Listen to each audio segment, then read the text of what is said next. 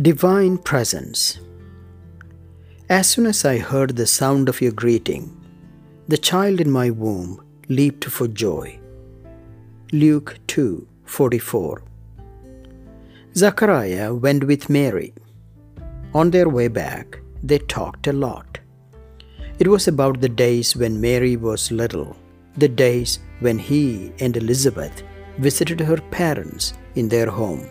Mary asked Zachariah, "Cousin, tell me what happened to you at the temple." "I never asked them before. People tell many stories about it, but I want to hear them from you. How did you become speechless? Were you scared when you could not speak?" Zachariah smiled when Mary asked all these. He had been longing to share his story with someone. When Mary was with them in their home, many times he thought of sharing his experience in the temple. Somehow, he knew Mary could understand him. When Mary asked, he was excited. Zachariah took a deep breath, looked deep into her eyes. He knew in his heart, she will get it, the only person to grasp what he went through. He said, "Mary, you know I'm so glad you asked. I have waited so long to share this with someone. I knew you would understand it the best, but I still doubted and was anxious. Now I know you can understand. It might help you too. Maybe this will give you some idea about the ways of God. My experience might help you to listen to the voice of God." Mary was eager to hear all he wanted to say. She was ready to hear it all. Zachariah said, "It was a Friday, about 10 months ago in the spring. I spent a few moments in prayer, in songs of praise and thanksgiving. It was my turn to burn the incense to raise to God the prayers of people. That day, a thought flashed through my mind. I thought of it over and over. Children are a blessing from God. You know, Mary, I felt unfortunate because I was without a child. I'm already old. I won't have a child at this age. Elizabeth is old for it as well. She can't bear a child. I knew that. Suddenly, I felt a warmth, a divine presence around me. I didn't know what it was, my feeling or real. All I knew was someone was near me. I felt like somebody had me. An angel looked into my soul. I found myself trembling with fear, a fear that came from nowhere, when nothing should one be afraid of. Still, I was in fear. It was beyond my control. Looking at Zachariah, Mary knew what had happened.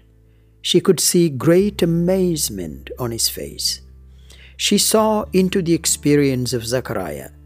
Zachariah then continued, "Then I heard someone calling me, 'Zachariah, Zachariah.' I looked to see the one who called me. I found no one. Still in fear and trembling for no reason, I continued to burn the incense in the temple. Again I heard that voice from above or behind. I couldn't tell you. I turned around to look for someone calling me, but no one. There was nobody there. Then I closed my eyes and said to myself, 'Zachariah, you are tired after long days of work. No one called you.' But I heard that voice again and again. I then stopped moving. I stopped everything I was doing and looked straight at the Holy of Holies. Mary, can you believe it? I saw someone there like an angel. He was in bright light. It was an angel. I asked myself, am I dreaming? I rubbed my eyes to make sure that I'm conscious. Then I knew why I was trembling without a reason. I came to my senses. Then the angel said to me, Zechariah, you had been noisy within. Your heart is not quiet. You did not hear me or see me. Your body was here, but not your heart.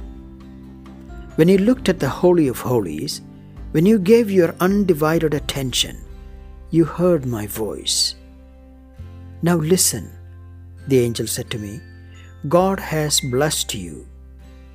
He will fulfill the desire of your heart. You shall have a child. I was so in awe. I asked, What? What did you say? Are you joking with me? Mary, I could not believe my ears. I thought he was joking, but he was not. You know that. He was not joking.